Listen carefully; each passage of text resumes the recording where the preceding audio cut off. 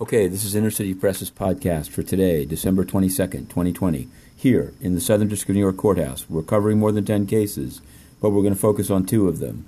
U.S. versus Virgil Griffith. This is a case that essentially a year ago we ran into in the Magistrates Court. Virgil Griffith, developer for the Ethereum Foundation, charged with sanctions violations for giving a speech and perhaps more in North Korea. Now, at today's motion conference, there were a number of motions being discussed. And in essence, the government raised the stakes. They said you didn't just give a speech about information that may or may not already have been publicly available, but that Griffith was seeking to pitch either his own services or those of the Ethereum Foundation. This was a little unclear because they also said that Ethereum Foundation told Virgil not to go.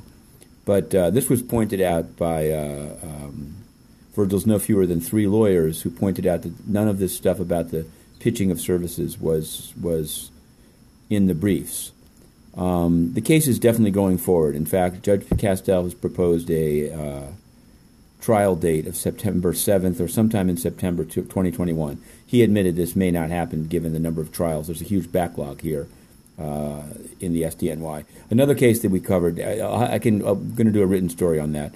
Earlier, beginning at 10, there was a raucous motion conference in Charles Oakley, former New York Knicks Charles Oakley versus James Dolan of Madison Square Garden fame. This is the famous incident in which Oakley was removed from Madison Square Garden during a game by Dolan.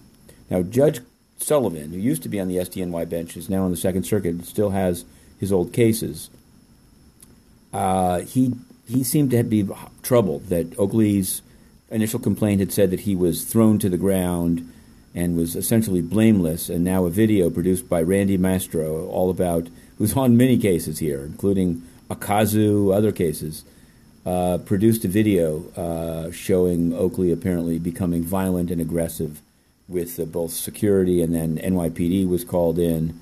So there's going to be a motion for summary judgment by Mr. Mastro, and it seems that the scope of the case now is simply whether the force used to exclude Oakley was reasonable. Not what Oakley did first, not the motive for asking him to leave. The finding was that it's a revocable license. When you go to a game, they can toss you for any reason at all. They just can't use too much force. And if the video shows Oakley fighting back or fighting in the first instance, well, you get the picture. Meanwhile, we put in a number of questions to the United Nations, including about child sex abuse by peacekeepers in the Central African Republic, including about an appeal that we, Inner City Press, had filed. We were ordered to destroy evidence. It's the kind of order that could never happen in the U.S. court system, believe it or not.